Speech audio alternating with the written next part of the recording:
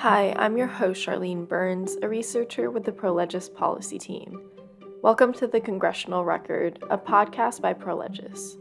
Each week, we bring you a deep dive into Congress's policy priorities. In this podcast, we'll cover the processes unique to the first branch of government and discuss some of the pressing policy issues legislators are working on. To stay on top of new podcast episodes and to get other policy content from ProLegis, sign up for a free ProLegis account using the link in the description below. This week, we bring you a special episode of the Congressional Record. I had the opportunity to interview Emily Hamilton of George Mason University's Mercatus Center about how zoning policy influences housing affordability. Housing affordability has been on a lot of people's minds, especially this past year. For home buyers, the market was especially difficult, as many homes were selling well over listing prices and supply was short. For renters, many saw their lease agreements go up by several $100s a month. While policymakers have talked about solutions like rental assistance, one often forgotten piece of the puzzle is zoning. In this interview, I speak with Emily about how local zoning policies can restrict housing supply, especially for more affordable rental properties and entry-level homes. We also talked about how zoning policies have played out in the D.C. region and what solutions Congress may consider to encourage better zoning policies across communities in the U.S. Stay tuned for the interview after the break.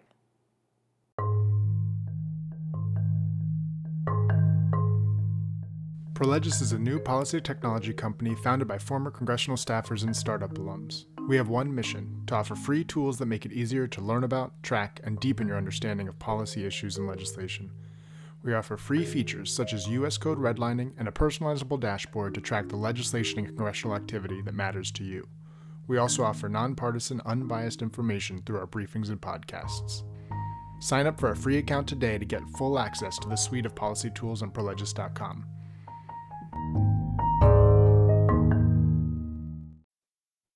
Hi, everyone. Today I have the honor of speaking with Emily Hamilton on the topic of zoning and housing affordability. Emily is a senior research fellow and director of the Urbanity Project at the Mercatus Center at George Mason University, where she focuses on urban economics and land use policy. She has authored numerous academic articles and policy papers, and her writing has appeared in USA Today, The Washington Post, and the LA Times. Emily, thank you for joining us as a guest on the Congressional Record. Thanks, Charlene. Great to talk with you.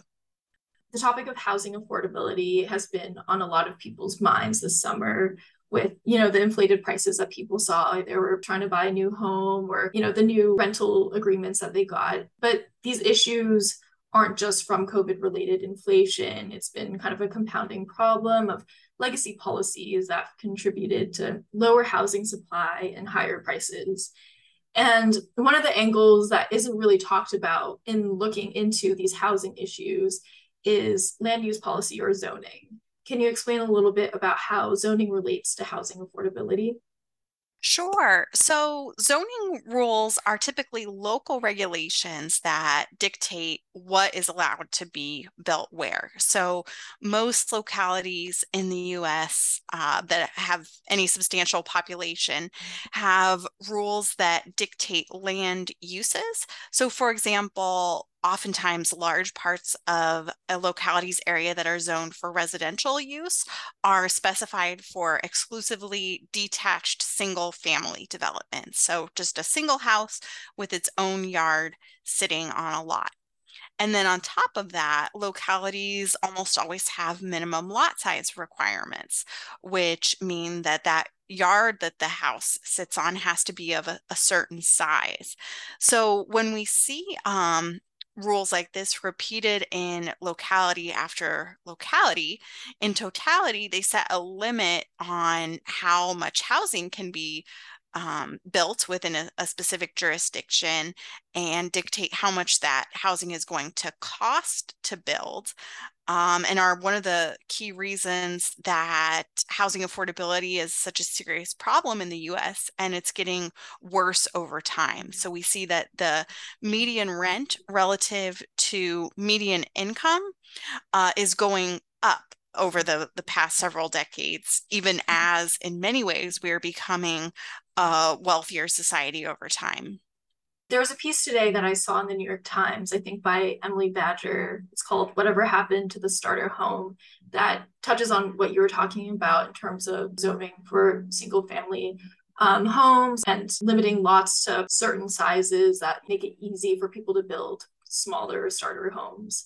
And I know that the term that's used for some of these policies is exclusionary zoning.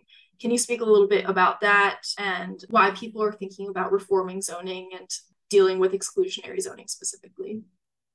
First off, that's a great piece that you mentioned in the New York Times that your listeners should definitely check out. But basically, when a locality requires that a very expensive amount of land must be dedicated to each housing unit, it's only going to make sense to build a high-end, expensive house that goes along with that piece of land. It's generally not financially feasible to build a very basic, say, 1,100 square foot house on a piece of land that costs $500,000. It's just not a product that's going to find many buyers. And so when localities implement rules that drive up the cost of how much land each home buyer or each renter has to pay for, they are directly increasing the cost of housing and then also indirectly increasing it by shaping what gets built. I know you've done a lot of work looking into zoning issues in the DMV in particular, including your article about missing middle housing in Arlington and the outcomes of inclusionary zoning in the Baltimore, Washington region. Can you talk a little bit about that research in the DMV and what types of discussions are playing out locally about zoning?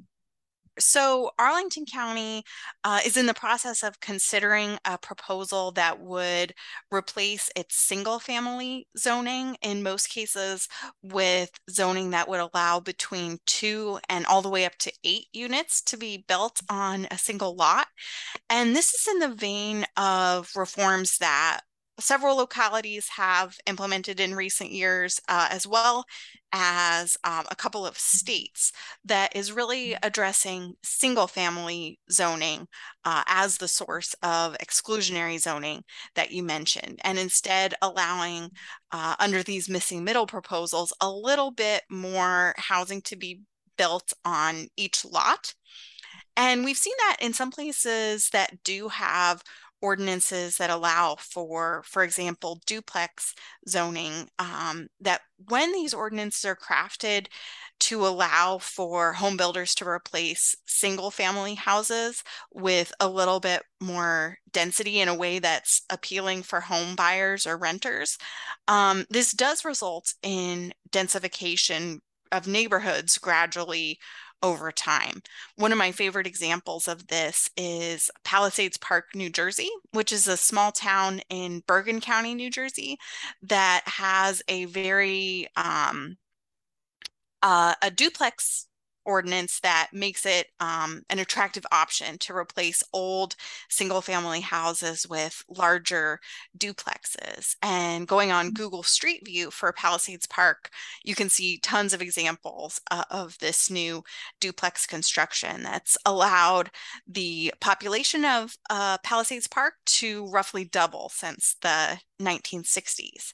So if all the localities in the New York City metropolitan area had a approach to duplexes similar to Palisades Park, we could, I think, expect to see many more people living in the region at more affordable prices.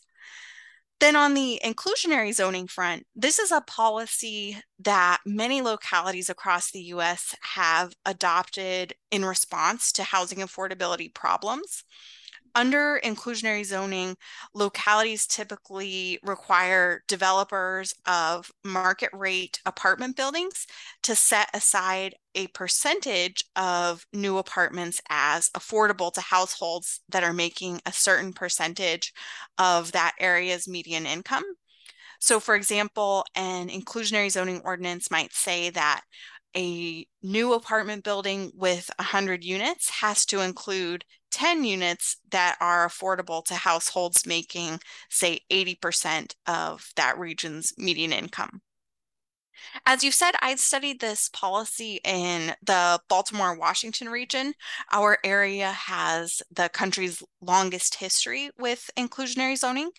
And what I found is that localities that have adopted mandatory inclusionary zoning programs have experienced higher median house prices than they would have expected to have without those programs in place. So what I find is that these inclusionary zoning programs are a tax on market rate housing construction. And that's even though almost all of these programs include some type of density offset that's intended to allow apartment builders to build more market rate housing than they would have been allowed to build in the absence of the program. Yeah, that's super interesting because I think it's kind of counterintuitive to, those of us who aren't necessarily experts in zoning.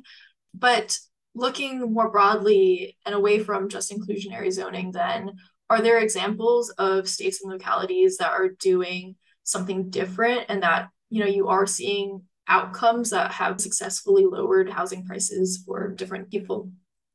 Definitely. Yeah. To take another local example, again, Arlington, as well as DC, Montgomery County, Fairfax County, many jurisdictions in the DC region have done a relatively good job of allowing for transit-oriented development, which is the large apartment buildings that you see going up or that have gone up over recent decades near the region's metro stations in particular. So going to a neighborhood like Noma or Navy Yard in DC, you'll see lots and lots of new multifamily units that weren't there several years ago. And this is true not just in the city of DC itself, but also in Arlington, like I said, along many of the counties, metro stations. There are neighborhoods of dense multifamily housing around them. Silver Spring, Tysons, various parts of the region are allowing for this transit-oriented development on a scale that's not allowed around other high income regions, particularly in their suburban jurisdictions. And so as a result, while I think everyone listening to this podcast wishes that the DC region had less expensive housing than it does, we don't face nearly the same problem as residents in the Bay Area, Los Angeles, Boston, or New York face when we look at median incomes relative to median rents here. Obviously, it plays out at a local level most of the time, but there is a role that the federal government can play in at least incentivizing best practices and reforms to these localities. Can you speak a little bit to recent proposals from the Biden administration, like the proposed Unlocking Possibilities program and the Housing Supply Fund grants? At the federal level, there is relatively broad bipartisan agreement that housing affordability is a problem and local zoning rules are a big part of creating that problem. So the politics of reform are much easier at the federal level than they are when we're talking about reforming a specific rule in a specific locality to allow more and lower cost housing to be built. The Unlocking Possibilities program was included in the Build Back Better bill that was passed in the House, but ultimately didn't move forward. And it would have provided localities with funding to study their land use policies and consider reforms that would improve housing affordability. Then the White House's proposal took that and included another step further with the Housing Supply Fund that would have rewarded localities for policies that they've actually implemented that support housing affordability. rather than the Unlocking Possibilities program, which would have funded planning activities rather than rewarding actual implemented policy changes. I like to think of federal policy towards zoning as having three levels of effectiveness. The first level, and the least effective, is funding planning activities.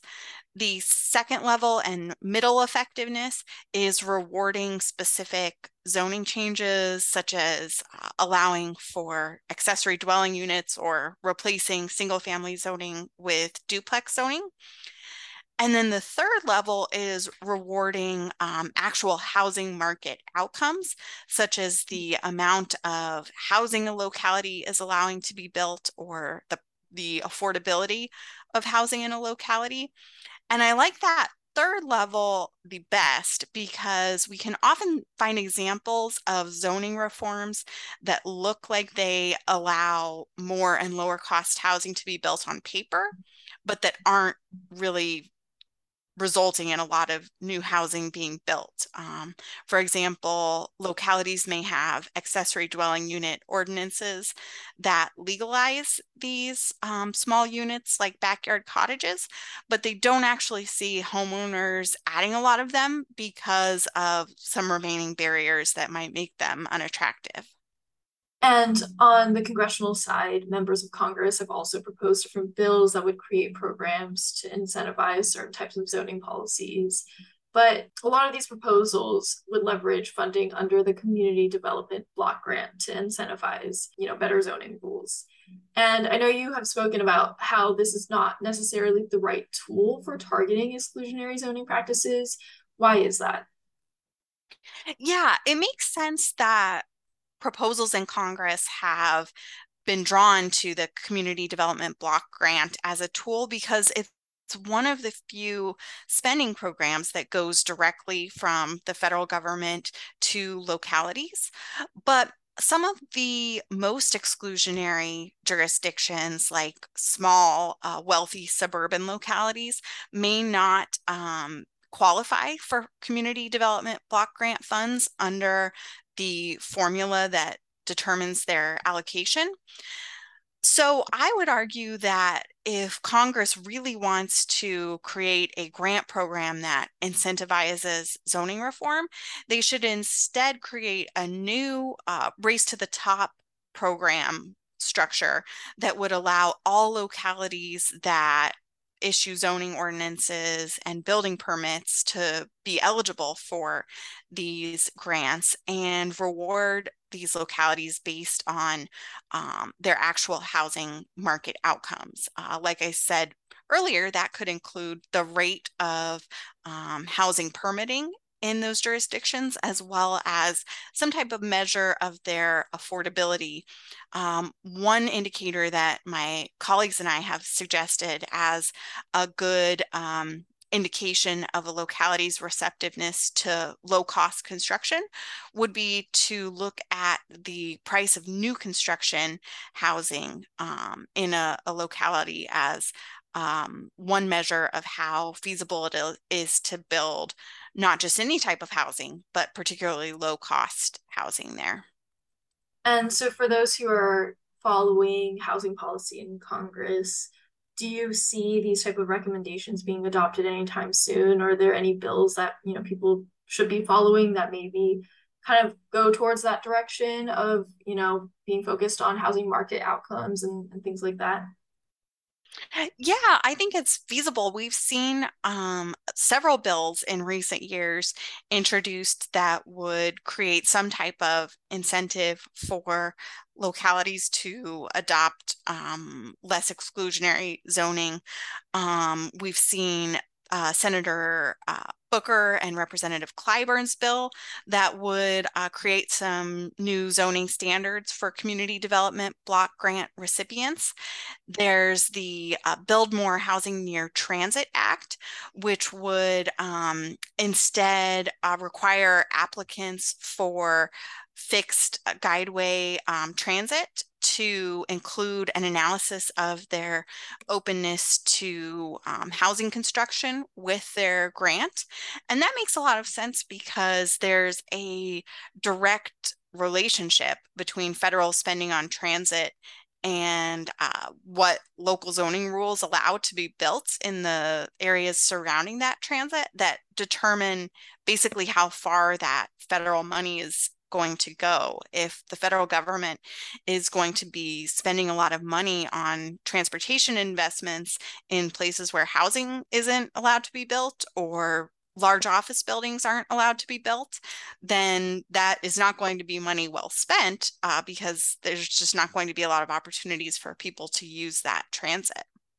Well, I have one last question related to all of this, which is more of a broad question for you about what interesting, states or localities should people look into for examples of kind of innovative or, successful reforms that they're working on. I know you mentioned Palisades Park in New Jersey, but maybe there are just a few others. Sure. I would suggest listeners look into Houston's minimum lot size reforms, which were passed in 1998 and expanded in 2013.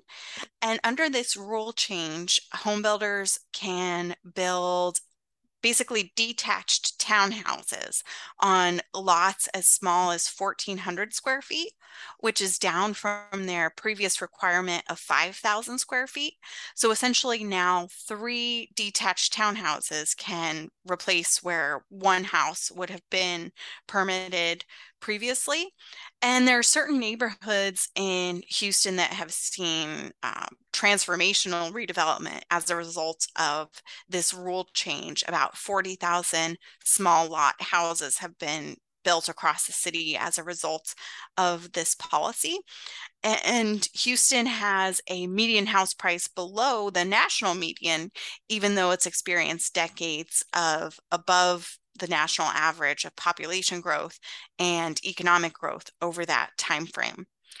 I also think Seattle's planning program called Urban Villages around some of its neighborhoods that are well served by primarily bus transit is another good example of transit-oriented development that's really facilitated a multifamily development boom there. And it's not so different from some of the reforms that we've seen in the DC area, allowing for large apartment buildings to be built near transit. And last thing before we close out, I wanted to give you a chance to plug anything you've been working on that you would like listeners to check out.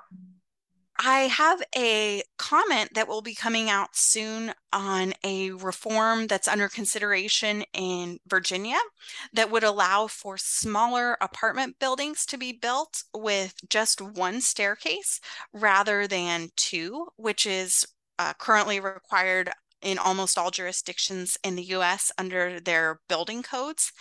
And this policy change would allow for smaller apartment buildings to be built on sites where it wouldn't be feasible to build an apartment building with 2 staircases.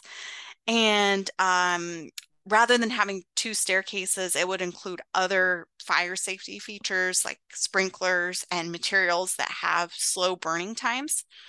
And this would create the opportunity for multifamily development that's a little bit more like what we see in a lot of European cities, and could just create new opportunities for multifamily development where it's not possible to build under today's rules. Cool. Looking forward to that. But thank you again, Emily, for joining me. This has been super interesting conversation, and I've definitely learned a lot about zoning. So yeah, thanks. Thank you, Charlene. Great talking with you.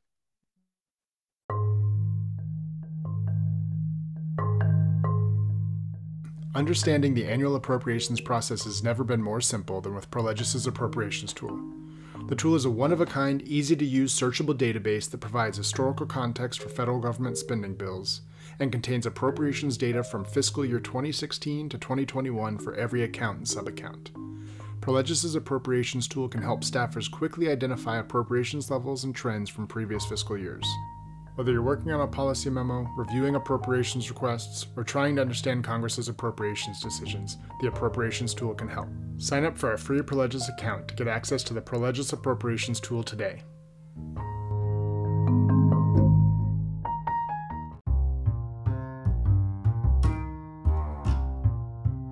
That's all for this episode of the Congressional Record. Thanks for listening, and don't forget to sign up for your free Prolegis account if you haven't already. You can go to prolegis.com, that's prolegis.com, to find additional show notes and sources for each of our episodes. Also, don't forget to follow us on social media. We're on Twitter, LinkedIn, and Instagram. Our handles are in the episode notes as well. Finally, I want to give special thanks to Amelia Schuster and Jason Lemons for providing their feedback on this episode. We'll see you next week on the Congressional Record, when we'll be back with another episode on housing affordability.